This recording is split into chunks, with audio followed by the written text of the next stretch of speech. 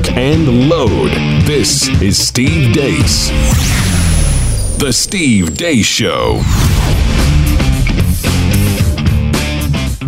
And greetings. Happy Tuesday. Thanks for tuning in here today, live and on demand on Blaze Radio, TV, and podcast. I'm Steve Deace. Todd Erzin, Aaron McIntyre are here with me as well. 888-900-3393 is the number if you'd like to be here with us. 888-900-3393. Like us on Facebook. Follow us on Twitter at Steve Deace Show. And that last name is spelled D-E-A-C-E for those of you listening today on Blaze Radio or later today on the podcast. If you are listening today on the podcast, if you wouldn't mind leaving us a 5-star review, we'd be very grateful. Thousands of you have done this for us already. Keep those coming, because the more of those we get, the more people like you we find, and the more likely we are to get to continue to do this for you, the people. Jam-packed show here today on a Tuesday. We're going to talk to our old friend Jordan Schachtel about all the news going on right now with foreign policy. Word now that yet another key ISIS leader has been killed by U.S. forces. As far as I'm concerned, that the bodies hit the floor. Keep piling up cadavers. Hell isn't full enough. Keep the body count coming. We'll talk to Jordan Schachtel about that. Next hour, we'll have Fake News or Not. Pop Culture Tuesday. Right before the show, I just saw we got an email from somebody. I said, I cannot believe you guys, I think your name was Brian. I cannot believe you guys have not talked about this whole Kanye West conversion thing yet. I've gotten that a lot. Have you? Yeah. Well, that's it. We've been planning for 3 days to talk about it now for Pop Culture Tuesday today. Aaron has listened to the Jesus is King album. You listened a couple times, right? 2 or 3 times now, actually. Yeah. So we're going to get Aaron's review and then size that up with the context of some of the other things that Kanye has said and done here in the last couple of weeks. So we'll get into that with Pop Culture Tuesday. And then we'll also throw in a very quick, if you're looking for something scary for Halloween that isn't overly vulgar, profane, or gory, a new movie on Netflix. It's not a great movie, but it has arguably the best executed bait and switch I have seen in a movie in this genre since The Sixth Sense. That's going back 20 years, I know. But I mean, I did not see what the movie eventually was about coming at all. In fact, about halfway through, Amy and I looked at each other like, do you know what's happening here? I mean, I am totally confused. All right. And then in the last 5 minutes, you're like, Crap. Yeah. Oh, all right. So we're going to give you that recommendation and talk about that without spoiling it for you coming up in Pop Culture Tuesday a little bit later on as well. But before we get to all of those zany hijinks, let's begin with what happened while we were away. What happened while we were away, brought to you by another impeachment update, kind of, not really. Nancy Pelosi announced yesterday a vote regarding the impeachment inquiry into Donald Trump. She later clarified that it's not an impeachment resolution. It's just a vote of the rules on impeachment. I'm Ron Burgundy. The day after a U.S. operation led to the death of ISIS leader Abu Bakr al-Baghdadi, a separate strike killed who was believed to be his successor, former ISIS spokesman Abu al-Hassan al-Muhajir, who was killed in Syria by a U.S. airstrike. An ISIS spokesman could not be reached for comment. Moving on, President Trump blasted Chicago. It's embarrassing to us as a nation. All over the world, they're talking about Chicago. Afghanistan is a safe place by comparison. It's true. You know, he's probably right. Former Congresswoman Katie Hill, who is facing a House ethics violation for sleeping with her staffers, released a video yesterday apologizing not at all for what she did. This coordinated campaign carried out by the right-wing media and Republican opponents, enabling and perpetuating my husband's abuse by providing him a platform, is disgusting and unforgivable, and they will be held accountable. But I will not allow myself to be a distraction from the constitutional crisis we're faced with and the critical work of my colleagues. A new survey by the Victims of Communism Memorial Foundation found that 1 in 5 millennials believe society would be better if all private property were abolished. A judge has reopened the $250 million lawsuit against the Washington Post by Covington Catholic High School student Nick Sandman after dismissing it in July. This opens the door to the Post being liable for libel. According to the Daily Caller, a Catholic priest in South Carolina reportedly denied communion to Joe Biden because of his views on abortion. Kanye West released his newest album last week called Jesus is King, and he's been on an interview circuit recently saying things you probably would have never expected him to say, maybe even this time last year. They were fighting for us to have the right to our opinion, not the right to vote for whoever the white liberals said black people are supposed to vote for. You say to people that say you turned your back on the culture or exactly 100%. I have turned my back on the idea of victimization mentality. But the culture has you focused so much on somebody bitch and pulling up in a foreign and rapping about things that could get you locked up and then saying you about prison reform. Like, it's, bro, we brainwashed out here, bro. Come on, man, this is a free man talking. Democrats had us voting Democrats for food stamps for years, bro. What is you talking about? Guns in the 80s, taking the fathers out the home, Plan B, lowering our votes, making us abort our children. God should not kill. And finally, comedian Dave Chappelle shares his thoughts on political correctness. We all want to live in a polite society. We just have to kind of work on the levels and come to an agreement of what that actually looks like.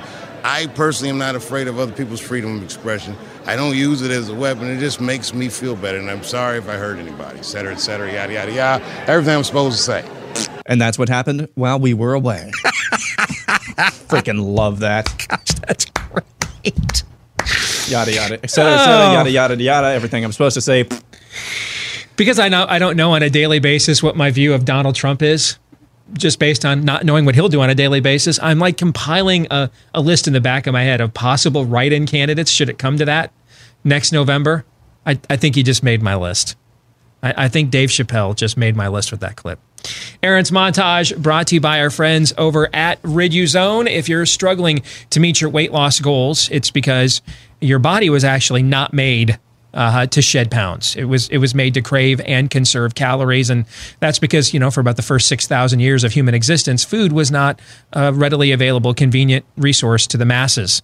So what do you do now when it is, and that's why you're eating too much, but now you want to cut back and you're struggling to get your portion sizes, your cravings under control? Hard work, discipline will only take you so far when you're going against your own, the way you were created. That's where Riduzone comes in. So there's this little molecule in your body called OEA, sends a signal from the belly up to the brain to let the brain know when you're full. But it's a little bit like that speed bump in the parking lot you just ignored all those years, and now it's just kind of like a speed flat. When you just bypass that little message for so long, your body just stops thinking you're not serious about it, and that's where you just keep eating and putting on more pounds. We want to strengthen that OEA to help you naturally control your portion sizes and cravings and put your body chemistry, metabolism back where it should be. And all Riduzone does is do that with more OEA. It's not loaded with chemicals, additives, stimulants of any kind, fillers. No, it's why it's FDA accepted, vegan friendly, and also gluten-free. If you want to try it, it takes about 90 days in the subconscious to hardwire a lifestyle change. That's why we're offering you right now 30% off a 3-month supply at riduzone.com. So 90 days, you get 30% off if you use my name, Steve, as a promo code. Promo code Steve at RIDUZONE, RIDUZONE for riduzone.com. And you know what? With the holidays and stuff basically here, the amount of sweets you'll eat between Halloween this week and Christmas and New Year's at the end of the year, this is a great way to help with that as well. It's because, as you've heard me say before, it's not what you're eating, unless you have a food allergy, like our Aaron has a food allergy. He's a celiac, so it does matter what he eats, okay? But for most people, unless you have a clinical food allergy, it's not what you're eating, but how much. If you buy the little pumpkin Kit Kats and you look at the back, 4 of those things is 140 calories. Eating 140 calories a day worth of pumpkin Kit Kats, not going to make you gain weight, guys.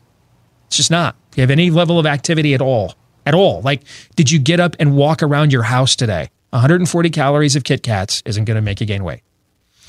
Eating 16 of those Kit Kats will make you gain weight, all right? And so that's, again, where Riduzone this time of year can be valuable to you. Let's get to the montage, shall we?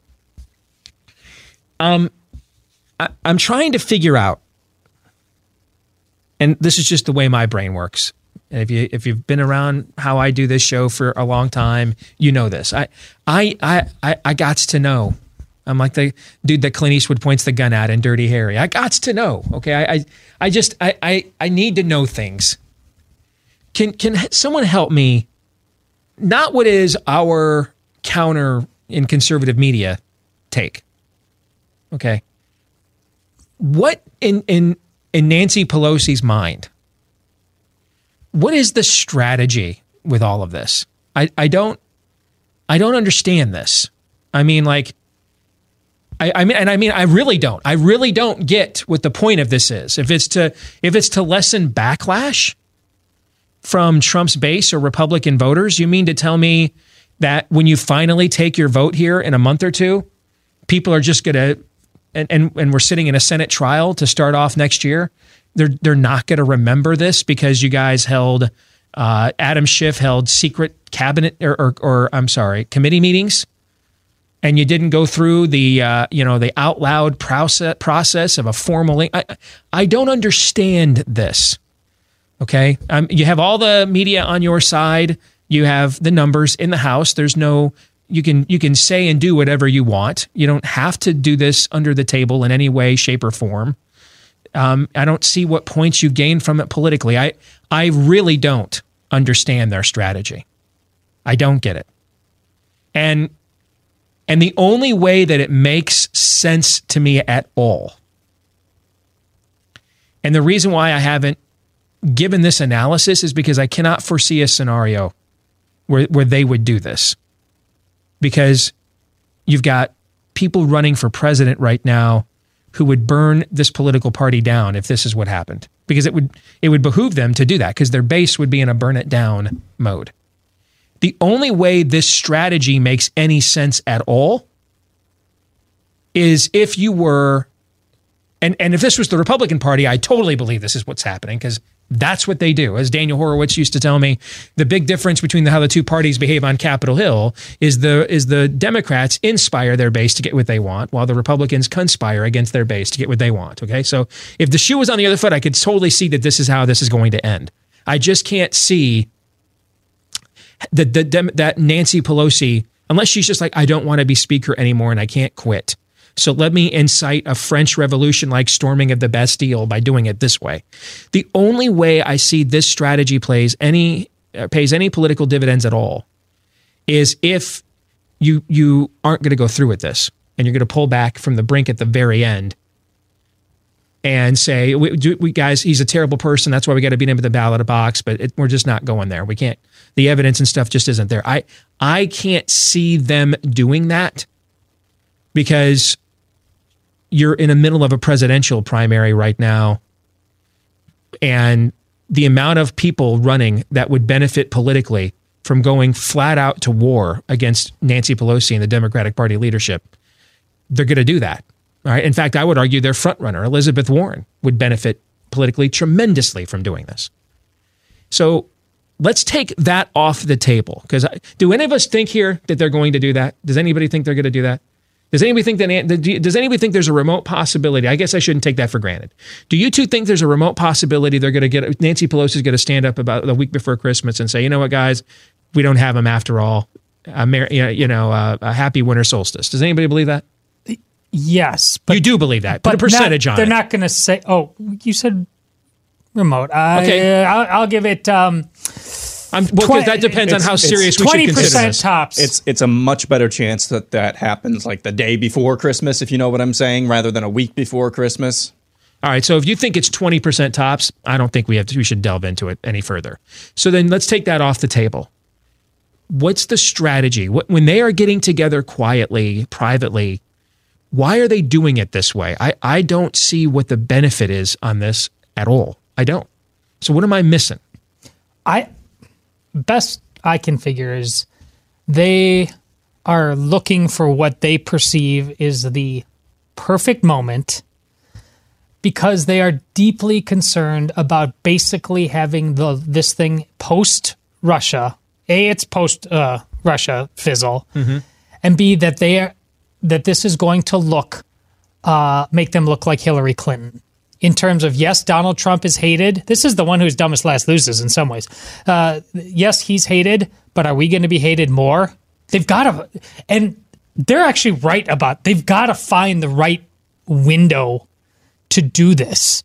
That is a smart, pragmatic approach. If you're dead set on doing it, we are so fickle and emotionally, even finding the right window in any given moment, you have no idea what the staying power of that is. Why do they need a right window? Why?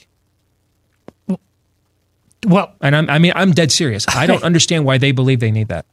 Well, I think it has a lot to do with like Hillary Clinton. We know we thought Donald Trump was perfect for us, and we lost to him. And we lost to him because as much as he was hated, they hated Hillary more. And they know they're hated too. They know they're hated. The polling on the Congress, Democrats, everybody's hated. So you're trying to find a window where you're the one who is least tolerated the most. That's makes sense to me. Okay, here's the problem with that strategy, though, if that's what they're thinking, Todd. The problem with that strategy is that it's one thing to rely on that strategy when Donald Trump is a candidate and he cannot actually make decisions that benefit people. Okay? And so Donald Trump, the candidate, can't stand up there and say, like he did Sunday morning, I ordered the U.S. military under my command killed arguably the worst person in all of the universe since we have yet to find intelligent life elsewhere, okay? He can't do that as a candidate. As a president, he can. You're letting him control the narrative. And yeah, I think we all recognize he is just that goofy bastard, is just as likely to go out there and shoot his own foot as anything else. But he doesn't do that all the time, does he? No. And so you're permitting him to take advantage of news cycles. You're permitting him to generate news cycles. And yeah, dude may not have a great record, but even Ted Williams in his best season failed out of 6 out of 10 times, okay? You're giving him the ability to frame himself.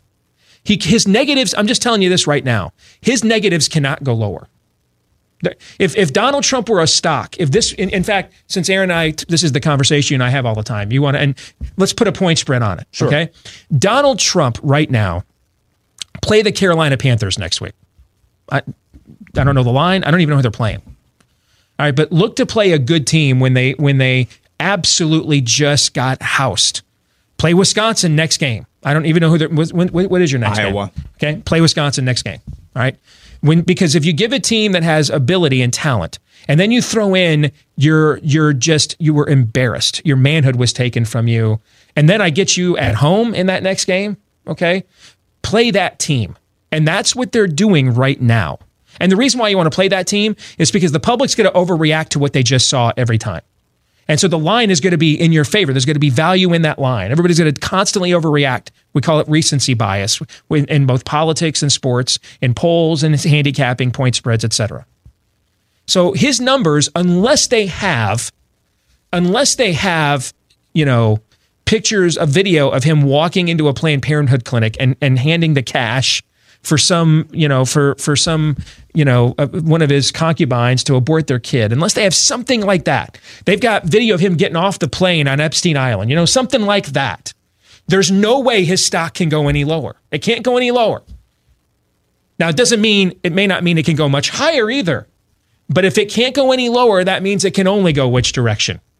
Higher. Its ceiling may be low. We could argue about what the ceiling is, okay? But there's no way a president with a 3% economic growth rate and the fewest people getting unemployment claims since before Jimmy Carter was president, and the highest Hispanic unemployment and the highest black unemployment, and the military under my command just killed the number one ISIS leader, his stock cannot go lower. And when you guys go underground and go off camera, you're letting him now determine what his ceiling is by making decisions as president. And I'll give you another example. It just happened. Barstool. Not political and kind of your crass, sports talk network, right? Okay. They just tweet out a video of Donald Trump at the White House trick-or-treating event. Kid walks up to him in one of those Minion costumes from Despicable Me, and he can't figure out, he has no hands, and so and the president's looking at him, smiling at him. It's clear he thinks the costume's really cool. He just know how to give the kid a Hershey bar, and so he just finds a way to balance the Hershey bar on the kid's head, and it works. And the kid walks away with the Hershey bar perfectly, and he's wearing like a life-sized Minion costume. Like if you went to Universal Studios and the Minions came up to your kids, this is what they were wearing. I mean, this thing is legit, man. He didn't just go to Costco and buy this thing. And so he's balancing the Hershey bar, and the kid walks away, and everybody laughs. You're letting him get moments like that. If you're the Democrats, the dog yesterday. Yes, the dog. You're letting him have the stage all to himself. And while we thought during the campaign that was a smart strategy, and it was. Okay, it just you can't couple that with let me never go to Wisconsin and campaign smartly. As president, it's a terrible strategy because he can make decisions. He can create and contrive circumstances now to make people like him that you can't do as a candidate. And that's why I don't understand that strategy. They're letting him have the stage. I don't think you that's might smart. Make that if he's already low, you might make people like him by your actions. People liked him more than Hillary because of her actions. Except you bring out the worst in him. What's the one thing everybody hates the most about Donald Trump? Unless they love him, unless you're Cheeto Jesus Saves, what irritates you more than anything else? Hashtag witch hunt. Yeah. You want that stuff. You want that conversation. You want him distracted and fighting back against this, but you also as opposed to rising above it and looking presidential. You also say he's best with a foil. His own, when it comes to his own survival, yes. Yeah. Well, you give him the impeachment. But what you're doing now is you're letting him rebuild his brand, and then you give him the advantage of giving you as a foil. To me, I would be out there constantly in public, constantly baiting him into this because you know he can't stay away. You know he can't. You know that he can't do it. All right. I'd be out there the day after the ISIS killings. The Monday news cycle. Open hearing in Adam Schiff's committee room, all right? Because anything we're talking about other than that, if I'm a Democrat, is a political win for me. I want to appeal to Donald Trump's base nature. I want to beg him away from looking presidential and giving candy to adorable kids, and I want him in the muck and mire with me. Okay, that's what I want. I get that I agree with you. That's probably what they think they're doing. I just think it's a terrible strategy. I think it's a terrible strategy to give Donald Trump an excuse not to get into the pit with you and look presidential, because he's looked the most presidential he has looked in the last 48, 72 hours. And how long would you say? Yeah, probably since the last joint session of Congress speech he's given. Does he have more times where he looks presidential or not presidential? Yes. No matter what. No matter what. I agree. But when does he have a better chance of coming across as presidential in moments like we just described, or when he's engaging Democrats? It's in moments like we just described, not when he's engaging Democrats. Because while that creates great clickbait for us, the vast majority of the American people just find it silly, immature, and unseemly. And that's why I'd want to bait him into those. I'd want to bait him. If I'm at him, but he's not the only one under those circumstances that's going to have a look. But he's the only one, Todd, that has to win a national election. Nancy Pelosi just has to win a district in San Francisco that she can't lose. There's no way that Elizabeth Warren, whoever, isn't going to have to wear that on some level. But Elizabeth Warren wants to wear it. That's her calling card. She wants to wear that. It's again. If they don't impeach him, Elizabeth Warren. She wants it. Elizabeth Warren is going to take scalps. If you see what I did there, all right. If they don't impeach him, Elizabeth Warren's going to be taking scalps. There's going to be a civil war in that party within 90 days, in the middle of their own presidential primary process. How is all that look for taking back the White House? That's why they have to. I agree, and that's why they have to impeach him. That's why they have to do it. I agree. They have to impeach him to appease their base, and then hope that the economy tanks next fall, so that the blowback for doing so will be mitigated by a failing economy. That's their strategy. I understand. I understand their long-term strategy. I get that. I don't see how these actions get them with their long-term strategy. They're giving him opportunities to engage the American people outside of the pissing match that usually goes on within the bubble. Aaron, what do you think? You've been listening to Todd and I go back and forth. It is. Let's remind ourselves now. Let's reset something. Big picture. I think it is well established that the base of the Democratic Party apparatus now, are run largely by capital P progressives, by Marxists. And we've talked about multiple times, how looking into the mind of the progressive cult is like trying to figure out the mind of the Joker. I'm dead serious about this. So I would propose, and you can shoot this down if you want to, but I would propose that we do the same thing with trying to figure out Democrats' strategy that we do every time we get a buy, sell, hold proposition that has anything to do with what next step Donald Trump will do. Because it's just ridiculously hard to figure out the mind of madness. Does that make sense? Yeah. And maybe that's too simplistic. Maybe that's maybe we're not doing our jobs enough. But this is a mad time, guys. It is a time of madness across the board. And I could say something really, really easy. Like in this particular scenario where Pelosi announces a vote for the impeachment inquiry like she did yesterday. And then backtracks and says, no, it's just a vote for the rules about the impeachment. Okay, maybe she's just trying to get the news off of, we just killed a really, really bad guy. And there's a really cute dog that helped do that. And Donald Trump is tweeting about that. And everybody's focused on all this good stuff. And we're getting pilloried right now because our side can't, shut up for 5 minutes about how much they hate Donald Trump. Even in really good circumstances, maybe this is just a way to get the narrative off of that and back onto Orange Man bad. That could be as simple as that. But it could just be that these guys are the Joker. It's the mouth of madness. And any attempt to deduce what they're trying to do is maybe a fool's errand. That's just my thought. Yes, I don't disagree with that. I just don't. I don't see the strategy. I agree with what Todd is articulating. I agree that is their strategy. All right. So I asked you, if you were sitting in their rooms, what are they saying they're doing here? And I think what you articulated is what is for the most part what they would say they're doing here. I just don't. I think it's a terrible strategy. I mean, I think it's an absolutely terrible strategy because, yes, out there on his own, but he can't go any lower. He can't go any lower because things are going reasonably well. And so you're putting him in a position where he can only succeed by giving him the stage right now to himself. You're putting him in a position where he can only succeed because he can follow up a dumb tweet that offends everybody with, when we just killed another ISIS leader. And you're letting him have the stage to himself.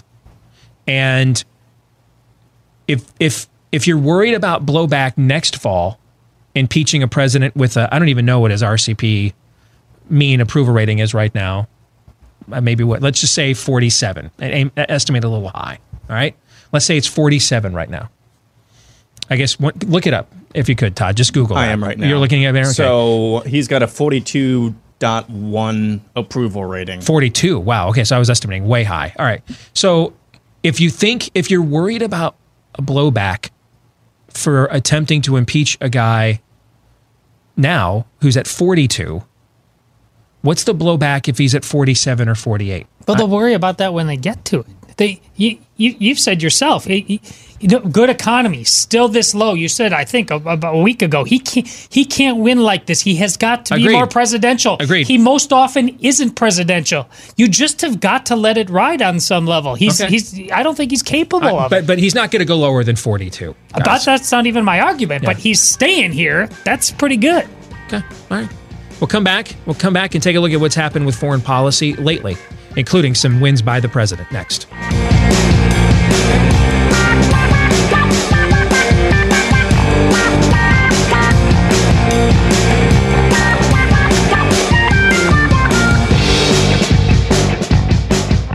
So you're right to be looking for new, creative, inventive ways to protect your wealth, retirement, savings, finances. If you have those, protect those too. From trade wars, currency wars. How about fake news media that's been trying to provoke a recession for most of this year because they're trying to get a better election outcome that they prefer the next time around. So if you are working hard to protect your wealth, your productivity from these sorts of things, you're looking for ways to exempt yourself as much as possible from contrived bubbles and economies, great. You're independent. You're not a sheeple. You're smart. But why exempt yourself from a dangerous status quo to go with potentially dangerous, untested methods at the exact same time? I mean, cryptocurrencies are up, they're down, way up, way down. Meanwhile, gold has stood the test of time. It's where smart people have put their money for thousands of years, literally now. And why not go with the method that has proven time and time again to be the right one when it comes to protecting what you have rightfully earned? As the Lord says, the worker is worth his hire. If you want to learn more about the timeless truth about gold, it's a free report and DVD our friends over at Swiss America are offering you right now. It's called The Timeless Truth About Gold DVD and Report. Go to their website, get it for free at SwissAmerica.com. SwissAmerica.com, or give them a call, 800-289-2646. That's 800-289-2646. Let's bring in our old friend, Jordan Schachtel. There's been a ton of foreign policy news as of late. Good to have you back on the show, brother. How are you? Yeah, I'm doing great. Good to be with you. We just got word this morning here, another high-level target taken out from Islamic State as well. You've had some interesting thoughts I've been reading on Twitter in the last couple of days about what really is the state of ISIS across the region, but also across the globe, and why we're finding them outside, these leaders, outside of their indigenous regions, and what you think as a foreign policy analyst that means about where they really are at as a viable organism. Can you share that with our audience, Jordan? Yeah, I think most of the mainstream media is very much underplaying the extent to which ISIS is almost completely defunct.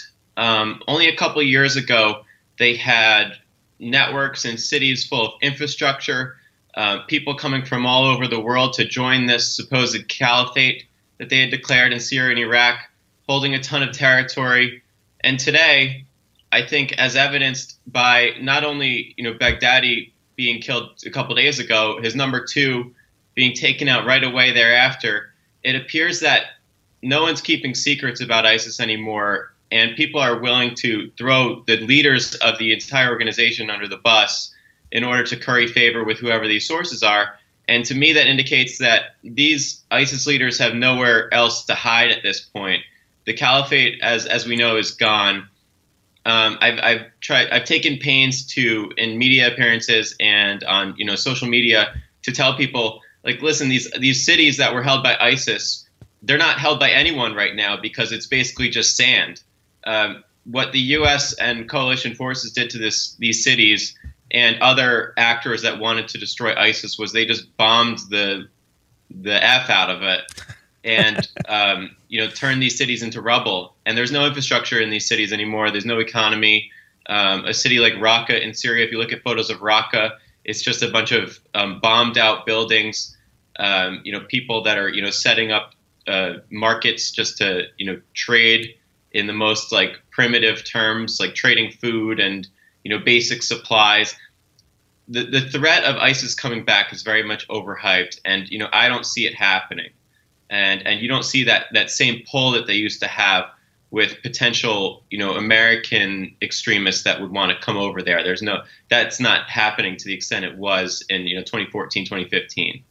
One of the things you and I have talked about over the years when discussing this region of the world is that a group like Islamic State can break off from Al-Qaeda and go viral, for lack of a better description, in a reasonably quick amount of time and catch lightning in a bottle if it looks like they have the momentum. If it looks like they're winning, if they're pushing back against the Western Judeo-Christian devils, okay? But maybe you'll even put up with some of their barbarism if you have similar leanings ideologically, because every culture has bandwagon jumpers, right? But if it looks as if there's no market anymore in putting up with their foul stench, and that's what I hear you describing right now, as everybody realizes over there, whether they like the U.S. and its coalition forces or not, that dog ain't gonna hunt. That brand is a dead brand. And I bring that up because when you talk about, essentially turning Raqqa into, a mausoleum, basically, is that an effective military tactic from a messaging standpoint?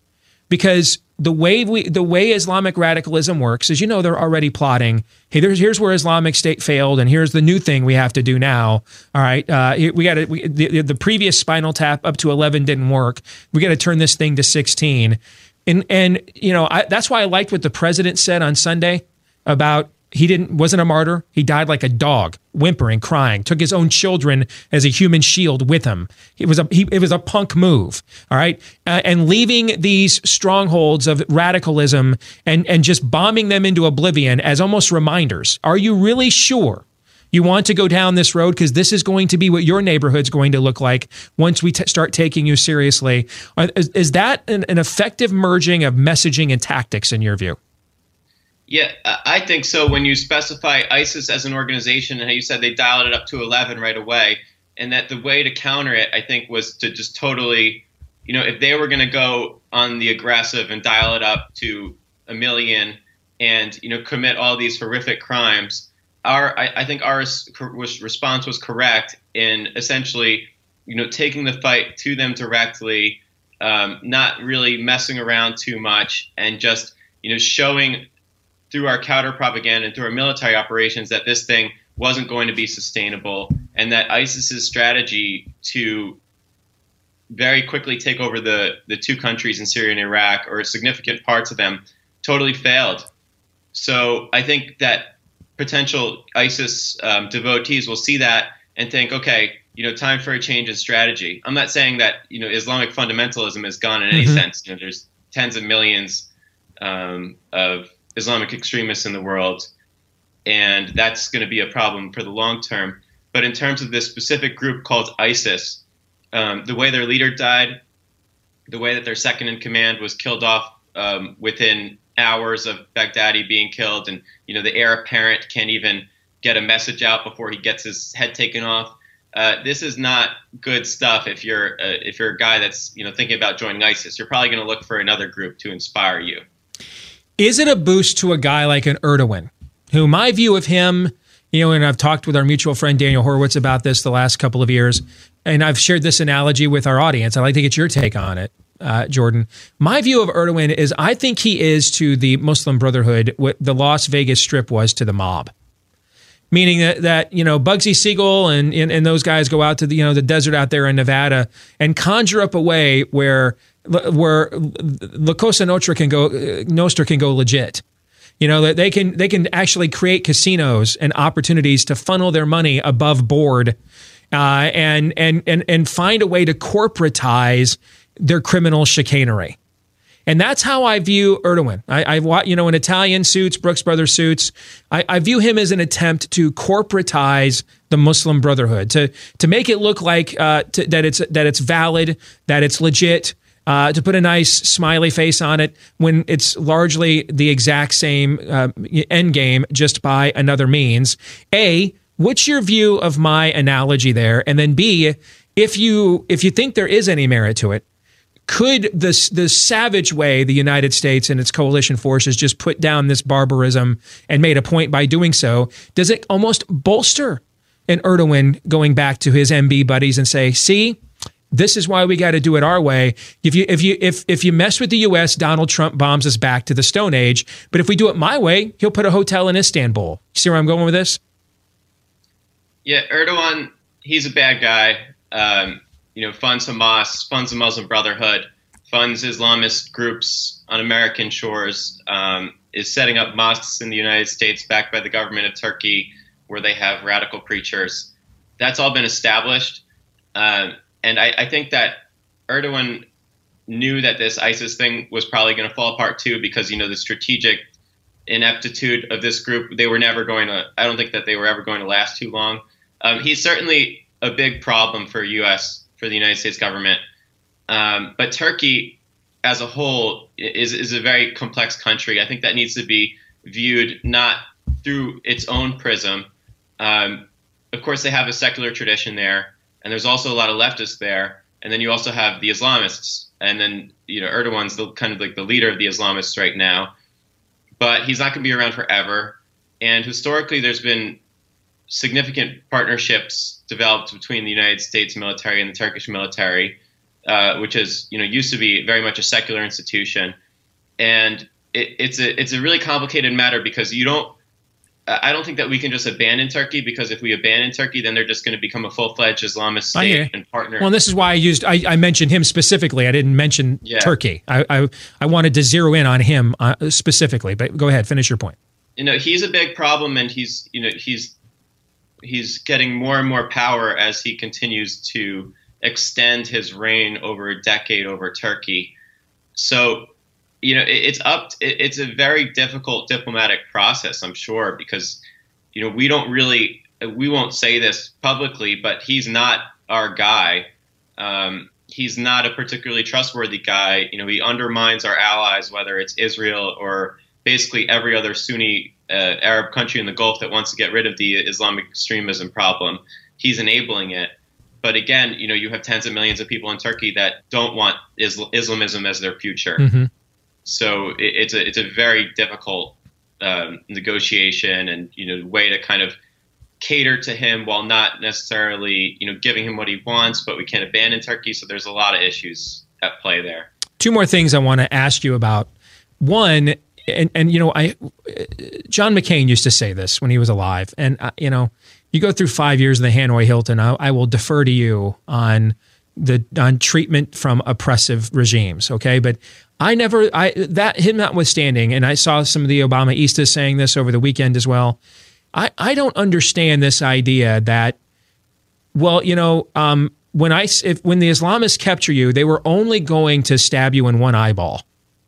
But because your president ran smack on Twitter, they're going to take them both now. Do you understand where I'm getting with this? I don't understand this logic. Because Islamic radicalism has been known for its restraint since the 7th century.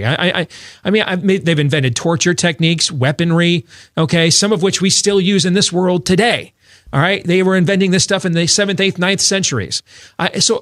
Help me to understand this notion that, if we rub their noses in it, which I think is the right thing to do because you're dealing with an honor-based culture. It's not nearly as effeminate as ours. You want to show the next generation, no, there is no honor here. No, there's not hot virgins waiting for you. You're just going to die like a dog. All right, I like it. I think it's perfectly effective messaging. But where does this idea come from, though, that if we use this, somehow they'll crucify 6 more Christians than they otherwise would have? Help me and maybe I'm not being fair to this point. Maybe it has more merit than I thought. I don't know. Yeah, I think there's a lot of, angles at play here. There's kind of like this Western bias that a lot of people who aren't really educated on the theological elements of Islamic supremacism think that, maybe we can just cater to these people and they'll come to understand our ideas, kind of like the Bush Democracy Project stuff. Mm-hmm. And then you have the leftist angle, which is like basically, we suck too, so we need to treat these people with respect. But the whole idea, I think, that you're kind of talking about is like the fact that we have to bury Baghdadi's body respectively, apparently. That whole notion is ridiculous. And that's why I thought it was great when the president said that the leader of ISIS died like a coward with dogs chasing him. Mm-hmm. Dogs which are, haram in the radical forms of Islam. So I think it painted a great picture of, this pathetic coward being chased down by American dogs and had nowhere to turn to, so he blew himself up with a bunch of kids. Mm-hmm. I mean, how much better propaganda can you get for the U.S. for that, and how much more humiliating can it get for the leader of ISIS to blow himself up with a bunch of kids? And he deserves nothing, no particular burial. And I think there's a bigotry of low expectations for the Muslims in the world when you think that we need to cater to them or else they're going to become extremists. We're fighting a war of ideas here. And the whole point is to not, accept this ideology and allow it to be a part of our world. So the fact that that anyone is trying to accommodate these horrendous ideologies, it should be just dismissed outright. Amen. And not to mention, if you want to convince people that this isn't real Islam, why give it any of the honor or trappings then of mainstream Islam? If it's not real Islam, all right, if it's a heretical cult, then burn the ashes like you would any other heretical cult, right? I mean, I don't understand that. Aaron, I want to make sure we get to the point you wanted to raise before we run out of time. Well, I just wanted to react right after Jordan was done, but I just want to commend Jordan for one of the things that he said, that the ideology that drives this notion that we just need to be respectful. It's the same thing that Steve Kerr said the other day when asked about human rights abuses in China. That's the same ideology at work here, the idea that all cultures are created equal. Have you talked about the China's human rights violations? Well, they haven't asked us about America's. That's the same thing where this is coming from. Sure. That's all I wanted to say. Okay. Final thing I want to ask you about. I got about 3 minutes, Jordan. What exactly is happening in Saudi Arabia right now? Concerning what exactly? I mean, just comprehensively on a cultural level, what is occurring there? Okay. So there is a generation of Saudis who are probably, millennials, Gen Zers, people that are the Crown Prince's age. He's in his mid-30s, and he's basically in control of the country because his father, the king, is not all there. And my Arab friends will probably be mad at me for saying that, but whatever. It's America. We have free speech here. So anyway, so he's leading a nationalist and I guess you call it like a patriotic movement, which is based in the idea of modernity, rejecting radical Islam, and basically trying to advance a more government-backed reformist Islam. And he has many enemies because for decades Saudi Arabia endorsed the Wahhabis, who are radical Islamists, and they said that basically we're not going to try to overthrow the monarchy if you don't mess with our, crazy fundamentalism 7th century stuff, where we can kind of just like harass women and try to uphold this awful, system of laws that just treats other people other than, fundamentalist men like trash. So there's kind of like a culture war going on in Saudi Arabia. But from what I've seen from independent sources, the Crown Prince has a lot of support for what he's doing. Our media has kind of abandoned this campaign for whatever reason because they're so obsessed, with the Jamal Khashoggi stuff, or, they're taking bad information from these sources in, Turkey and Qatar, which have embraced the, Islamic fundamentalism. But, this is a guy who we can work with. And Saudi Arabia, is one of the biggest holders of, fossil fuel, natural energy resources. So it's a very important country, and it's a strategic ally of the United States.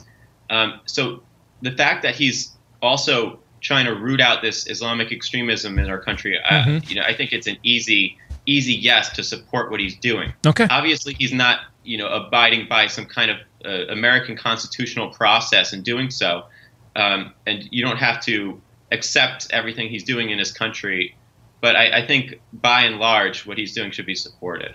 Great stuff. Jordan, thanks for helping keeping our audience informed. Good to have you back, brother. Good to see you again. Thanks for joining us today here on Blaze TV, okay? Thanks. Appreciate it. You bet. Ton of good stuff there. All right, we'll come back. Fake news or not, Pop Culture Tuesday as well when we come back for hour number 2. Next, live and on demand on Blaze TV, radio, and podcast. Stay tuned.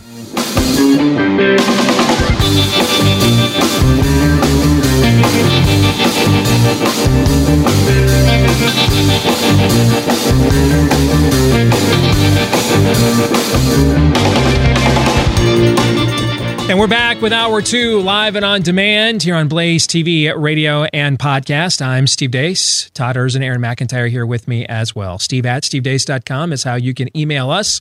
Like us on Facebook. Follow us on Twitter @Steve Deace Show. If you're one of millions of Americans struggling with chronic pain, this is pain from inflammation in the body.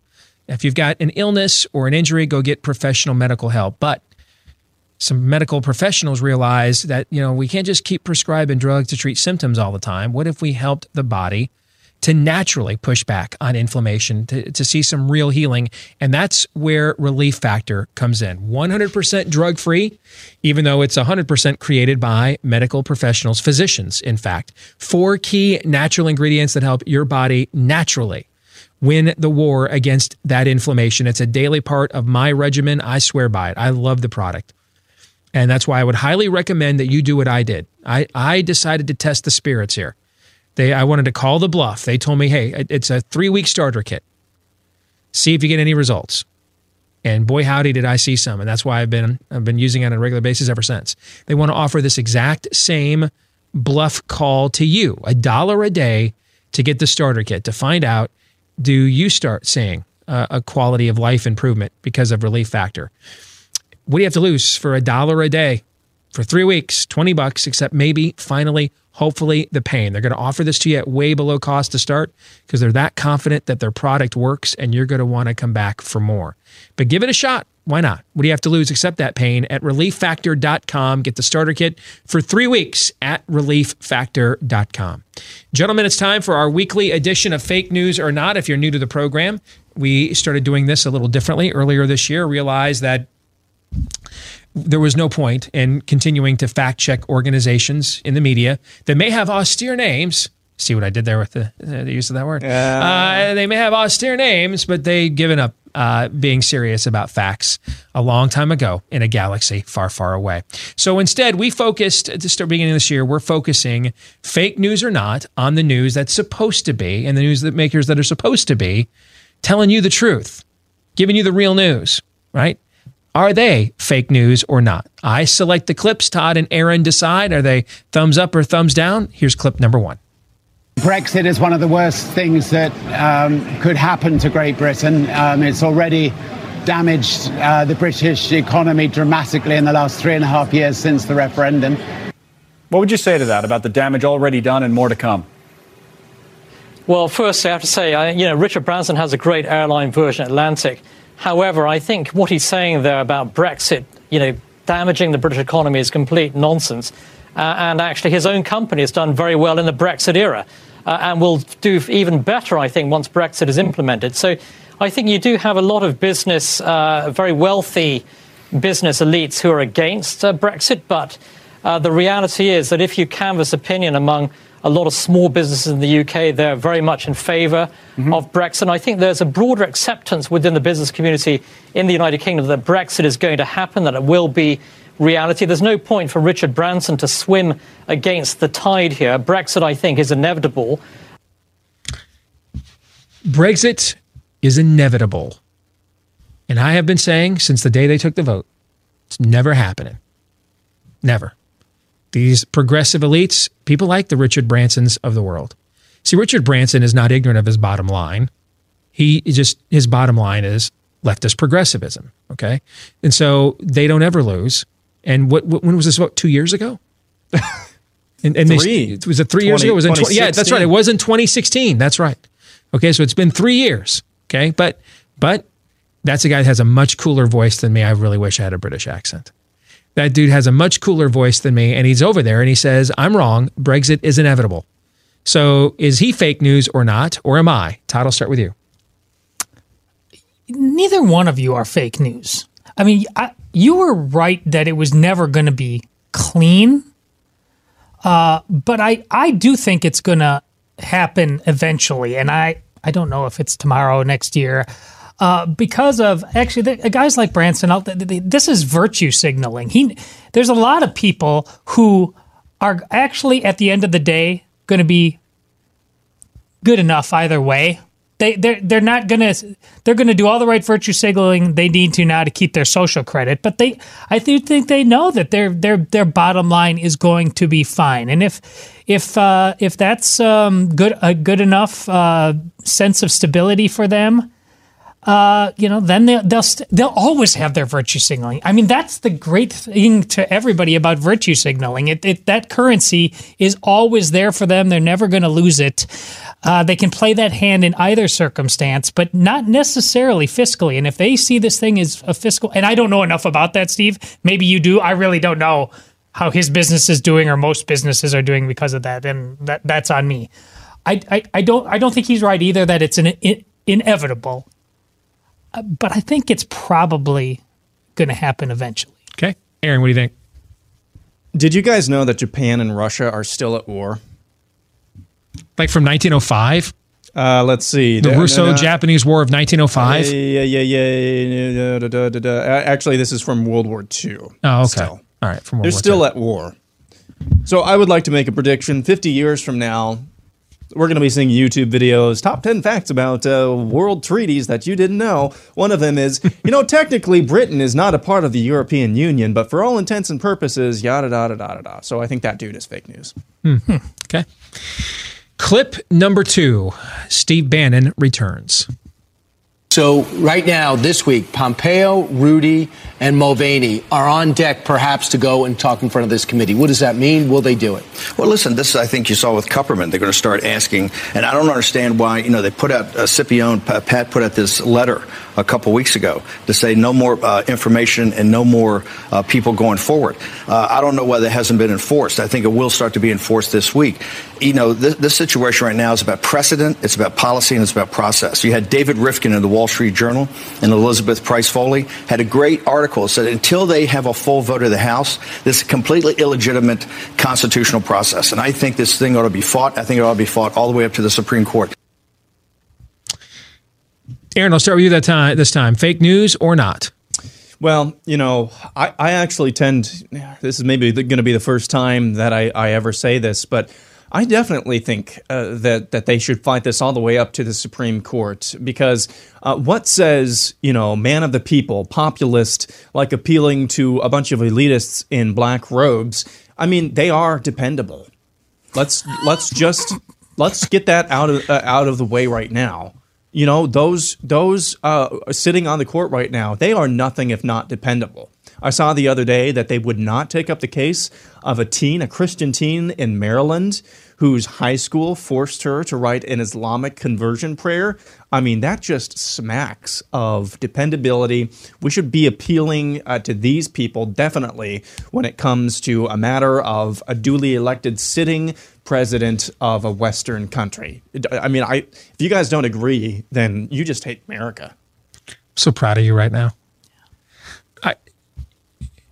After seeing that clip, John Roberts is going to be giving some speech at Georgetown Law in the next week or two. That essentially says, don't even try that.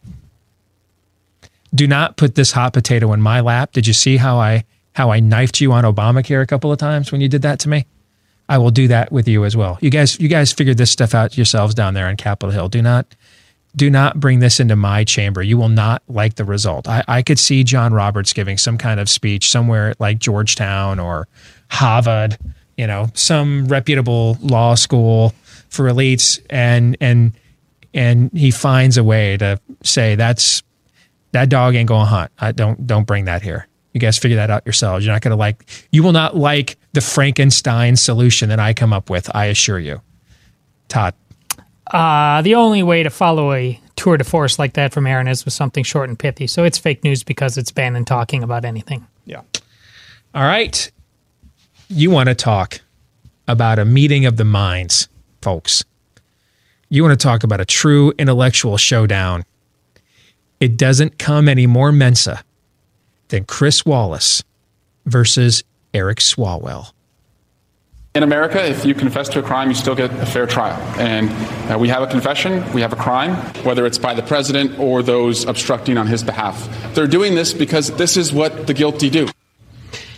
Question: how can you be considered an impartial fact finder when you seem to have come to the conclusion that the president is guilty before you've heard a single witness defending the president? Yeah, and as I said, obstructive acts in our law, in our system of laws, are considered consciousness of guilt. When people try and obstruct the proceedings, jurors are told you can be used that as a consciousness of guilt. There may be another side to this story? Well, I would like to see that side. I haven't seen it yet. But as I've said, the president is entitled to a fair hearing. If this was Donald Trump justice, Donald Trump would be impeached and removed by now. He jumps to conclusions, doesn't really rely on facts. we're giving him a fair process that he is allowed to participate in. By the way, he has chosen not to He's send not allowed to participate because you haven't allowed him to have a counsel present or to ask questions of the witnesses, so he has not been able to participate in He's allowed to participate in, we have subpoenaed witnesses who he has told not to come forward. We've asked for documents that he has refused to turn over, and I just assume, and I think my colleagues assume, that if those documents could exonerate him, if those witnesses could exonerate him, he would send them forward. If he's going to obstruct our efforts, we're going to put that in the bucket of a consciousness of guilt. Todd, fake news or not? What do you expect me to do with that? Here's what I'll do. It's not fake news because, listen, the simple fact about Chris Wallace sometimes, and where you get the best of Chris Wallace, is that he is Mike Wallace's son. And now that he's getting older, he's starting to look more like him. And you just see a certain, yeah, that's kind of BS. And he just kind of lets the dad shine through. So, not fake news. What's the best of Chris Wallace, do you think? Oh, I mean, is that like the best of Asia? You know, they had that one Heat of the Moment song, you know? We have different... What's track 3 and 4 on Asia's greatest hits, do you think? So we have things that bother us. Like Jake Tapper, and it bothers me way more than him. I'm fascinated by that. Way more. Why is that? Because he's just... And you agree, Aaron, with that. Okay, he's now viewed at the new Golden Boy, the kind of the guy who's taken over for Russert. I was buying into that for a while. I don't buy into that It's anymore. a total scam. Yeah, I agree with you. It's a total scam. I agree. And I'm fed up with it. The Sheriff Israel thing was the last There's straw just for another me. video recently where, he got... Tapper got out of his car and some other reporter from some website or something came up and tried to ask him questions, and of course he hightailed it out of here. I mean, the guy is just a haircut. He's not a dummy, but he's turned into just a haircut. He's Ron Burgundy. Yikes. Anyway, back to what do you think Chris Wallace's best is? But that might be it. But that's probably you'd take that, wouldn't you? It's a low bar, because if Eric Swalwell who has to bring out the best in you, there's not a lot of best there, Aaron. But what are your thoughts? Fake news or not? Yeah, I mean, I think it's maybe time for Swalwell to take his own advice and pass the mic. You know, like he was talking about early on in his campaign. By the way, he ran for president. Do you guys remember that? I do. Take his own advice. Pass the mic. I remember it a couple times. Yes. Yeah. Time to especially feast. when I'm bored. Yes. Time to feast.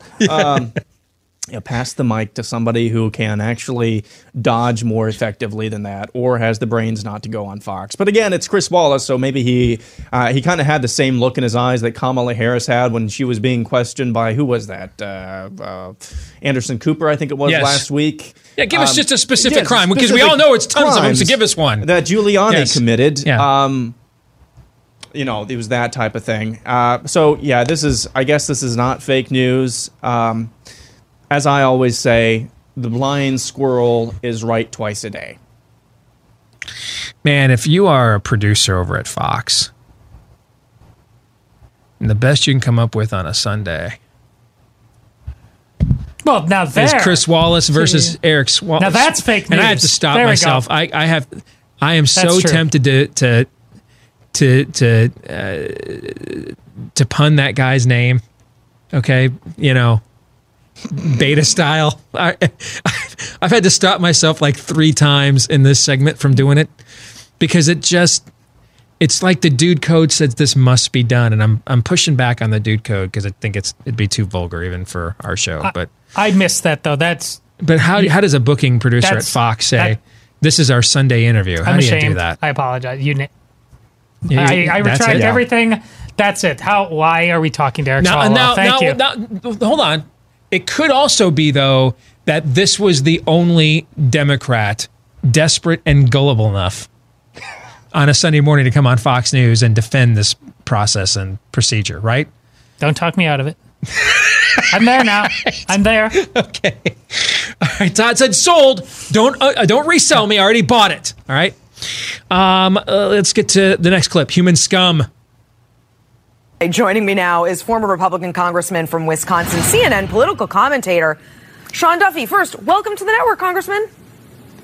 Hey, it's good to be with you, Steve. Thanks for having me on. Good to see you. Yeah, I've known you a while. I like you. I know you are a stand-up guy, a family man. You teach your kids good values. Would you, sir, call me human scum? Listen, not the language I would use, SC, but I think it's important to go, not what did Donald Trump say? Why is he saying it? I mean, here you have a president. No, I actually want to talk about what he said. I actually want to talk about what he said because he called people like me human scum. Are you proud of the president for using that kind of language to describe people who disagree with him? SC, I don't think you're scum, and I know a lot of never Trumpers, but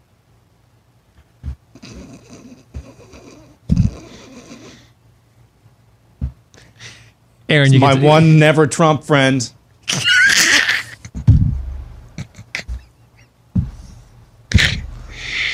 Oh gosh! Yes, Totally. Archie Bunker, tell me about your one always Trump and one never Trump friend. You're Yes. wearing your Michigan shirt today. You said you had you literally saw chest hair growing the other night when Jim Harbaugh When they're running up the score, took that holding. Oh, and he took the holding call. Yeah, penalty. yeah, I like that. Liked it. Did Still that, like it. Yeah, did watched it on YouTube again last night right before I went to bed. Did that hair like recede into your chest during that clip? I'm sorry. What's my name? That clip, if that's not cable news in America. Yep. In one clip. Eric Swalwell was alpha and omega levels of real. So I need to go back. Now you're back. I take it back again. You have to take it back again. Again. Unknown Fox producer. I'm sorry. All right. You called it right. Okay. In fact, that was highbrow. Yes. Over what we just saw. Okay. So, peace and chicken grease. All right. My bad. My bust. Sometimes I don't understand LeBron, the things coming out of my brain. You know, I just, and that just happened. I'm sorry. It's like, I could offer a counter, a fix for that. Here's how you actually respond to that kind of poop questioning right there. And yes, I said poop again, Wes. I could offer an alternative. There's no point in telling a 2-year-old how to act like a man. They're 2. And that's what I feel like. That's what I feel like trying to offer advice to that guy. What's that job pay? Just go. What's contributor at CNN pay? Go take a nap. That it requires. I've asked you this about Santorum. What are you doing there? What is the point of that? Okay, and when we get it for the overtime today, a little tease because it ties right into this conversation. For the overtime today, so I told you guys about a week or two ago about a phone call I got from a producer at MSNBC.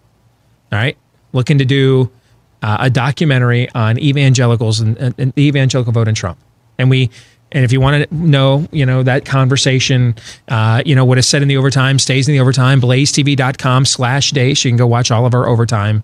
Those are like bonus segments for the show, right? We had that conversation, Yes. and I finally had a follow-up conversation with her yesterday. She tracked me down yesterday, and I talked to her for about a good 20 minutes. And I'm going to share with you guys now the next stage in the convo in today's overtime. All right, that's coming up. But one of the things I will tell you that came up in this conversation, and this should give you an idea of how the conversation went, because I could not have been more brutally honest. I'm just telling you, could not have been. I literally took lines directly from this show and sent them right to her directly. All right? But you're saying that like I should be surprised. Yeah. Like, why are you talking? I really pulled my punches today, Erzin. That's when you're like, then I would and be not like, coincidentally, here's my resignation letter. Yes. One of the things she said to me, and I quote, "We're not like CNN." Okay. I mean, that's. Oh man, that is. It has come to this. That is okay? Jennifer Lawrence. Yes. Yes, it has come to this. And I was like, stopped dead in my tracks when she said that. I'm just like, wow, I got to find some way to mix that into the show tomorrow. So I just did.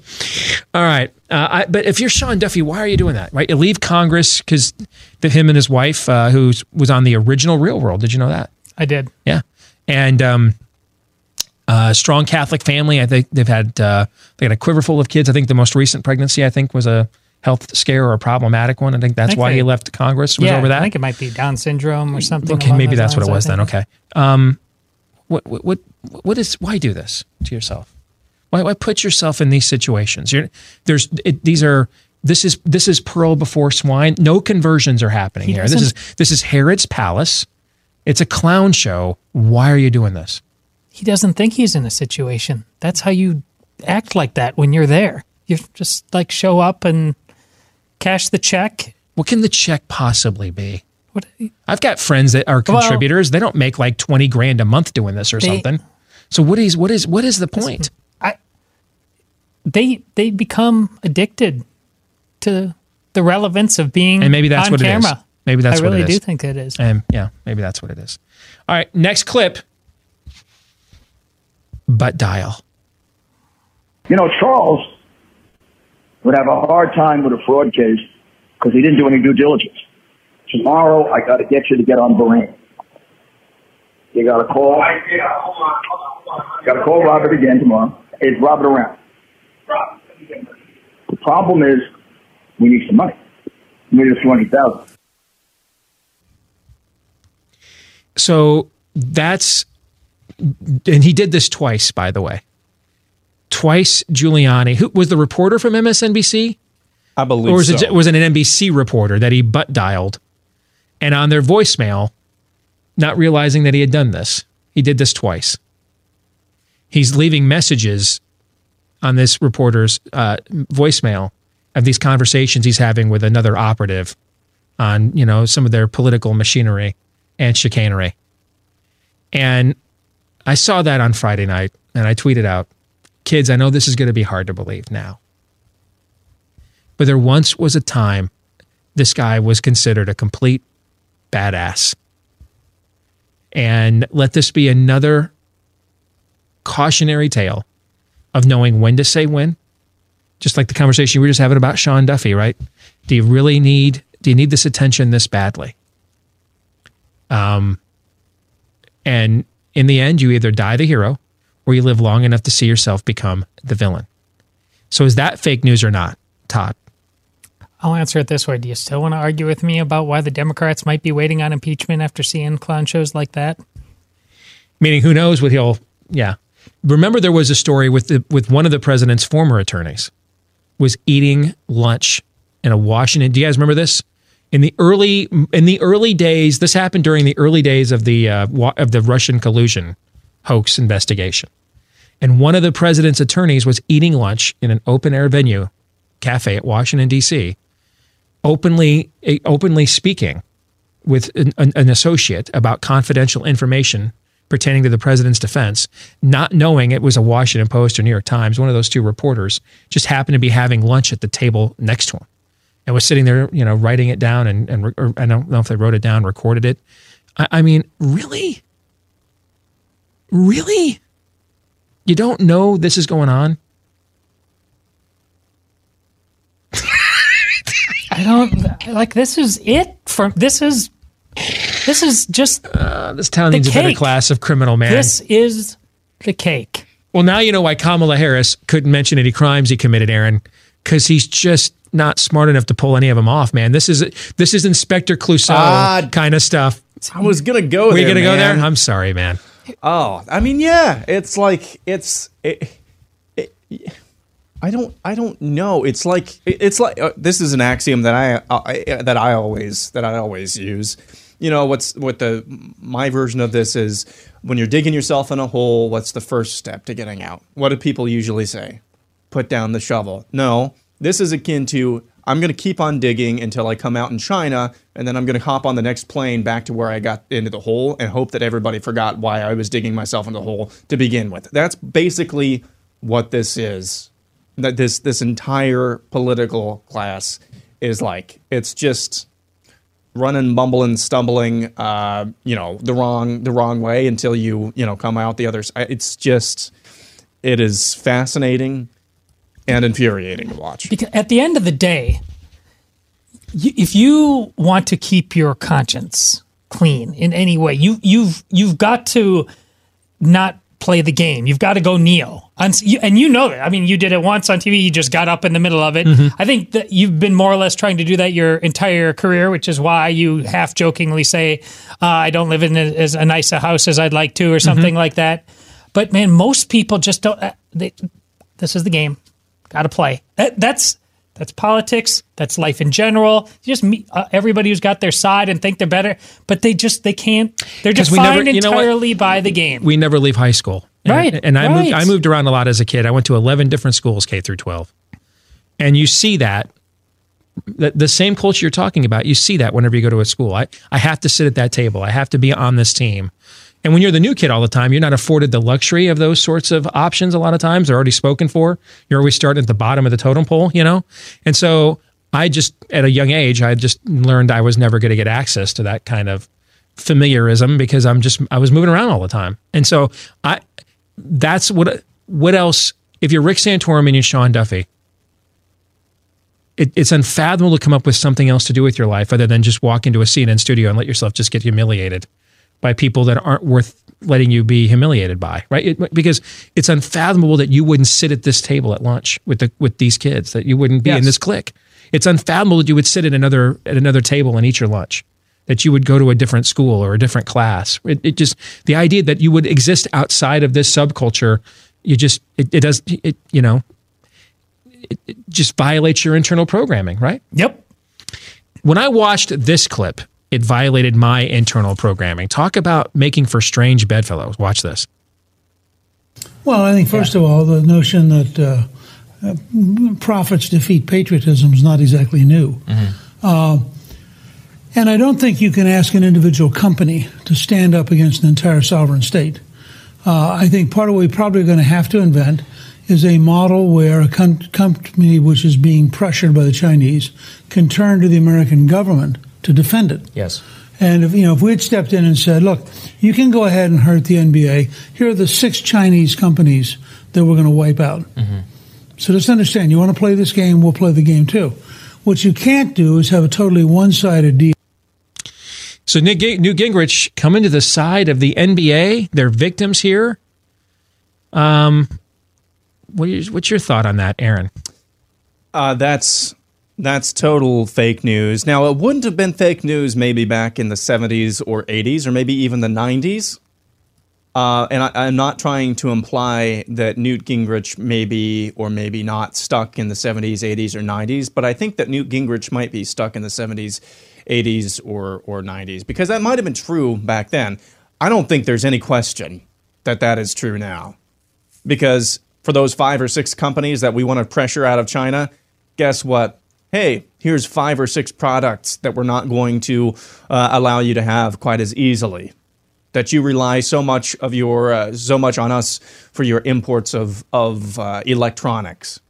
It's just I believe we are in a lot of ways out leveraged by China right now economically, and I don't think that Newt Gingrich really sees that. Now that's the right way. That's the right way to look at it. If we're on an equal playing field, or even have more leverage, Agreed. That's an alpha way of looking at it. But I just don't think he realizes. I don't think he doesn't want to admit that the NBA prefers to do business with China than their own government.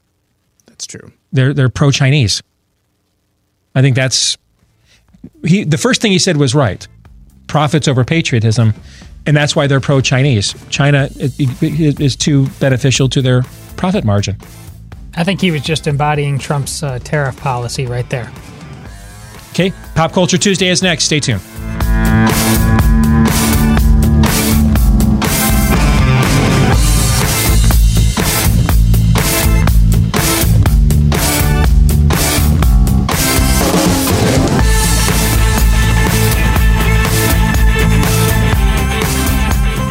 Pop Culture Tuesday, brought to you by realestateagentsitrust.com. If you want to take advantage of plunging mortgage rates and a robust economy, great timing to do so, particularly winter is coming here in Iowa. We woke up to some snow on the ground here this morning.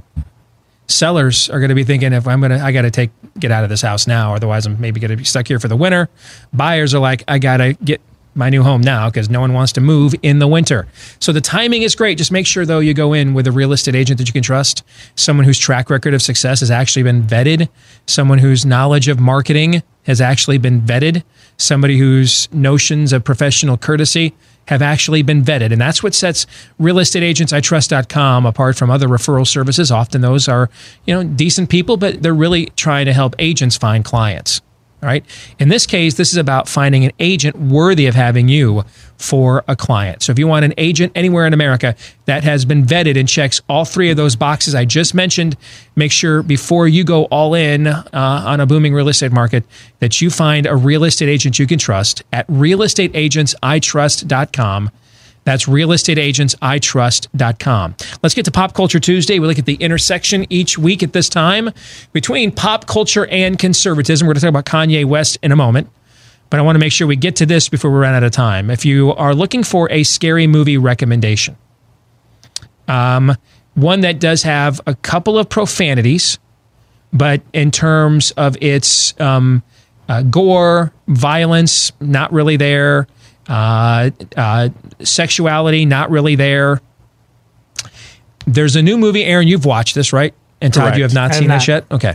There's a new movie, it's a Netflix original, and it's called Eli.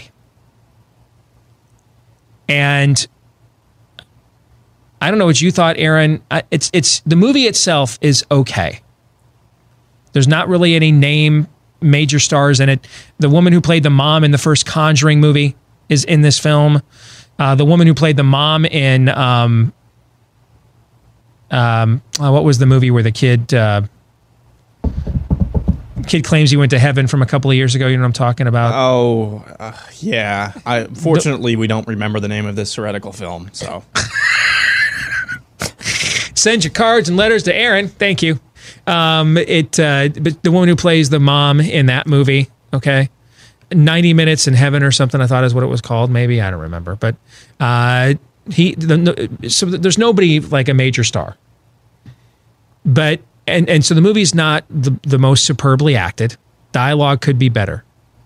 But in terms of plot twist, bait, and switches, this is one of the best in recent memory. In fact, I think it's the best I've seen in this genre since The Sixth Sense.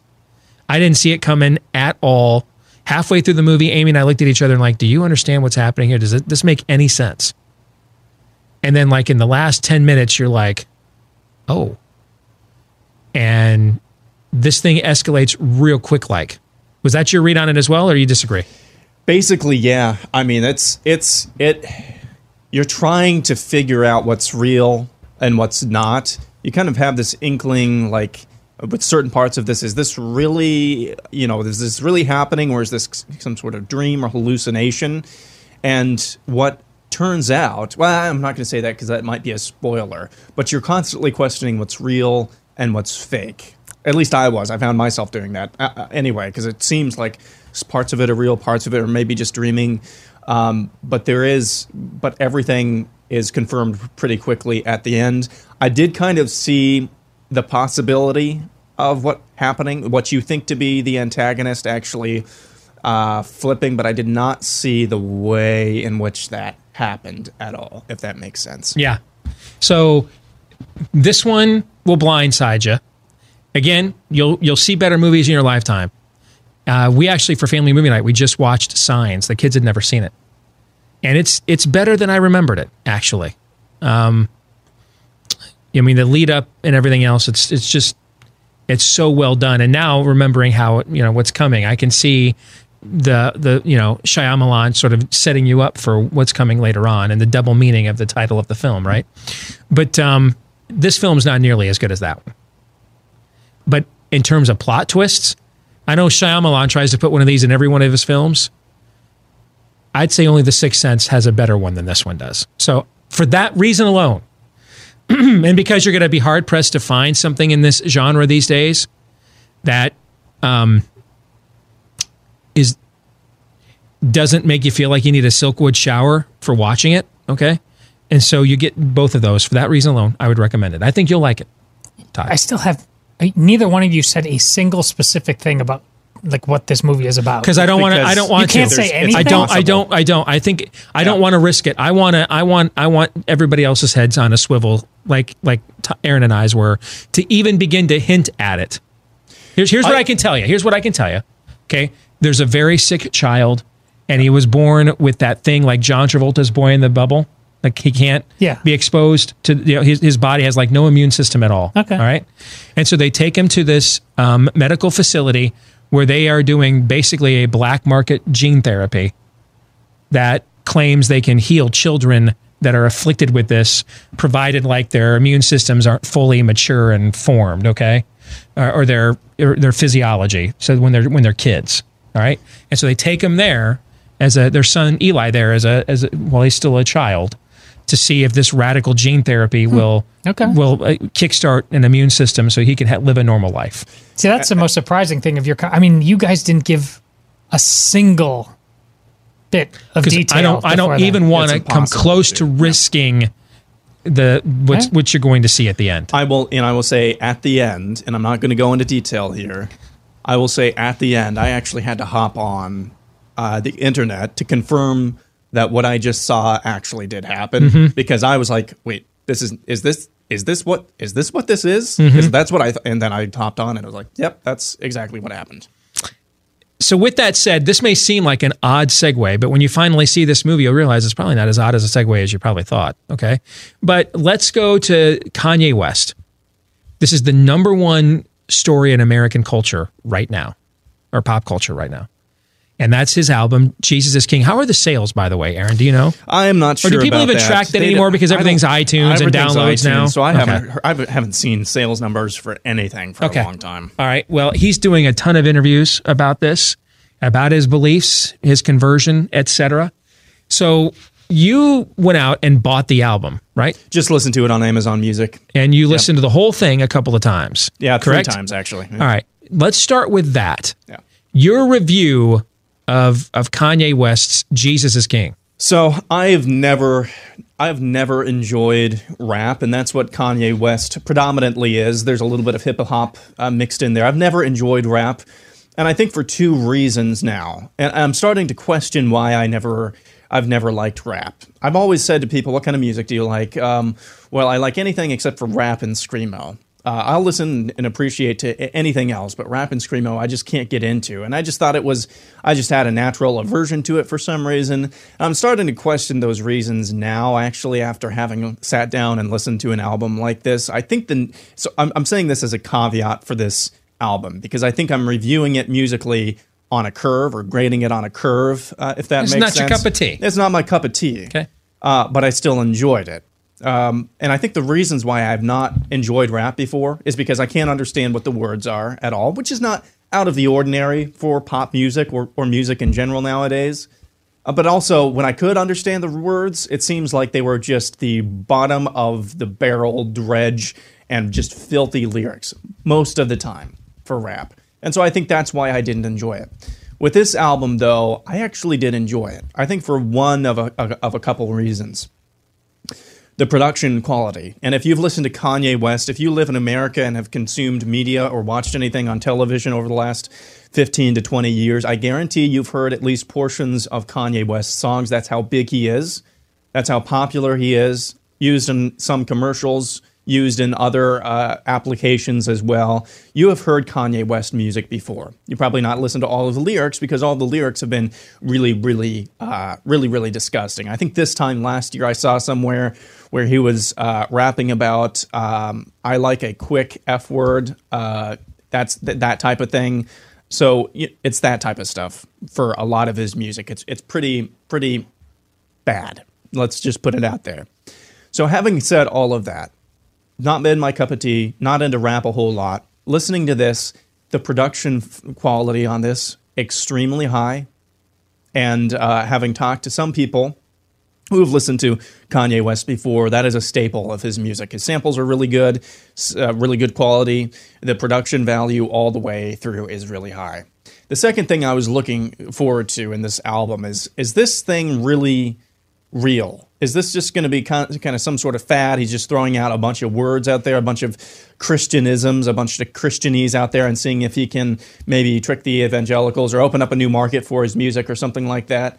Because it's not my job to judge, and it's not your job to judge Kanye West's so-called conversion or conversion. It's not anybody's job to do that But seeing his life in the past, I'm not going to be really quick to jump on the bandwagon of God is really, really using this guy. I've always sat back and been like, if the Spirit's with this guy, let's see what happens. Let's see the fruit of this.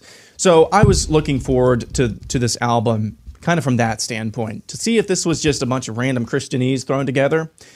It was not.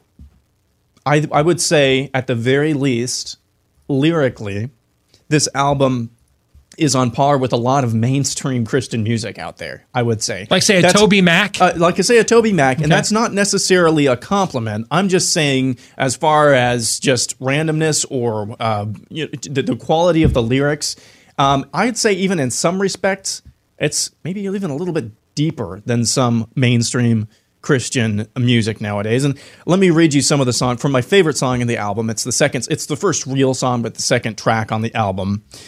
Here are some of the lyrics from that song. They say the week start on Monday, but the strong start on Sunday. Feel free to laugh. I'm a white boy from Iowa reading these rap lyrics, all right?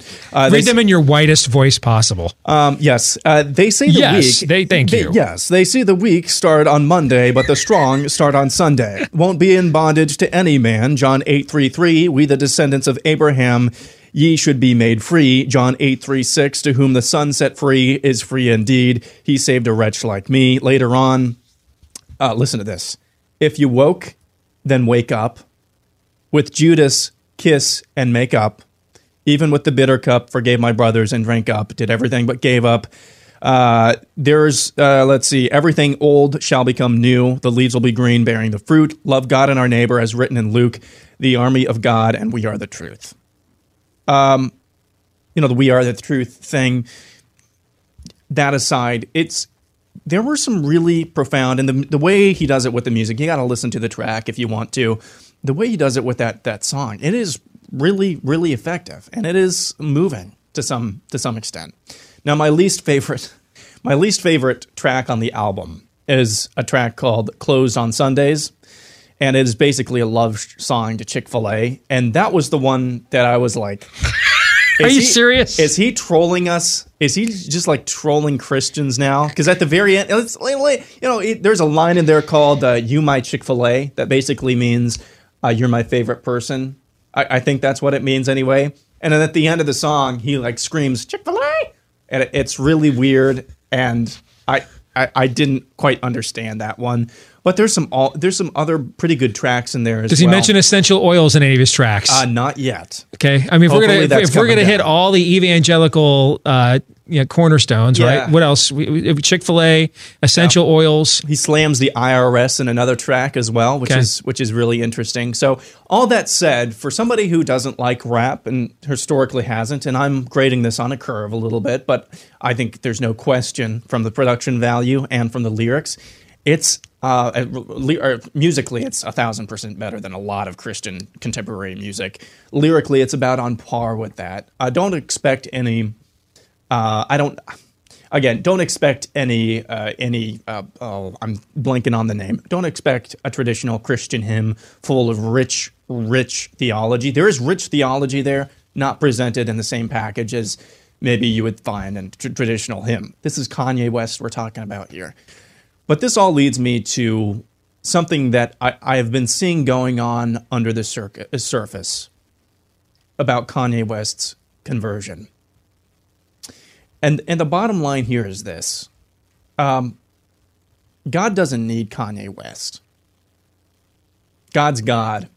That doesn't mean, though, that God could or maybe even is using Kanye West in a ginormous way right now. That's really cool.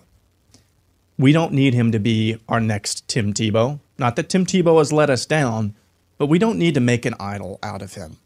That's going to be counterproductive. That's going to be extremely counterproductive to his faith as well. So I would sit back and say, let's see what kind of fruit this tree is bearing right now. Let's see what God is doing from him. What's the fruit on the tree with the album you listen to? What's the fruit? I think it's good. Okay. I think it's okay fruit. It's not super deep, but I think it's okay.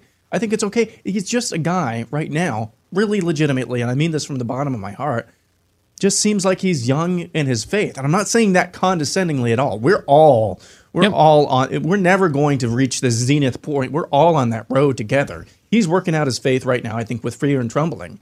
I mean, you hear him talking about abortion now. You hear him talking about fatherlessness in the home. You hear him talking about regeneration on James Corden's show. You hear him talking about all these things. You also hear him talking about, I think God gave me a $68 million tax refund. There's a rumor that he was going to go speak at Joel Osteen's church. So, if there's anybody who really wants to put him on a pedestal right now, don't do that. That's the worst thing you can do.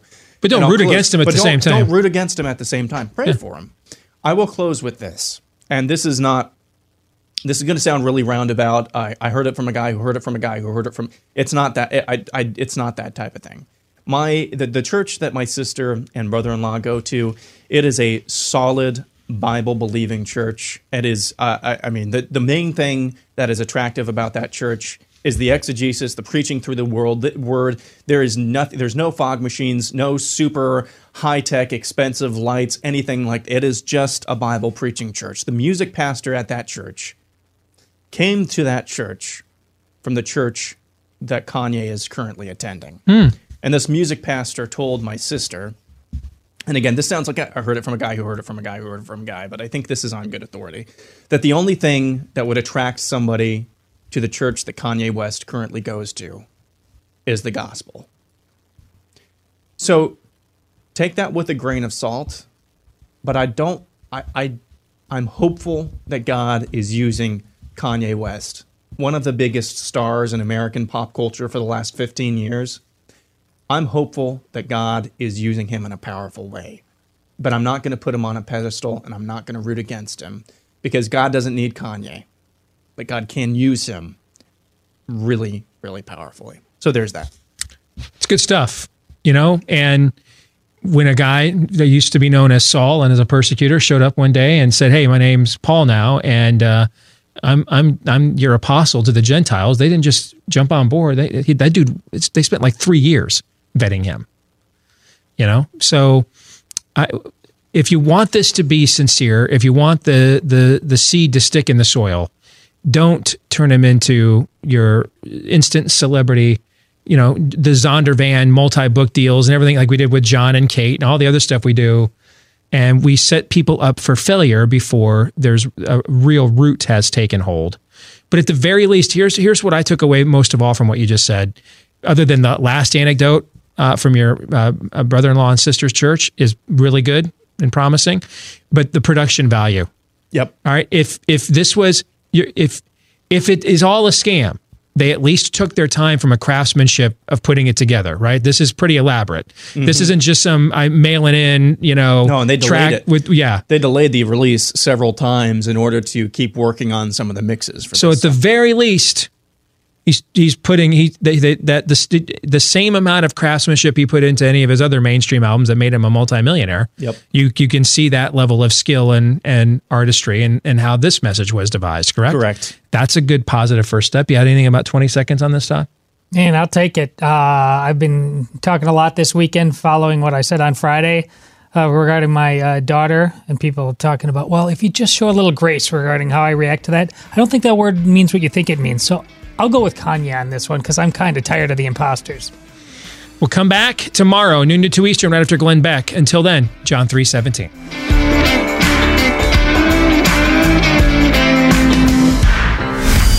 This is Steve Deace on the Blaze Radio Network.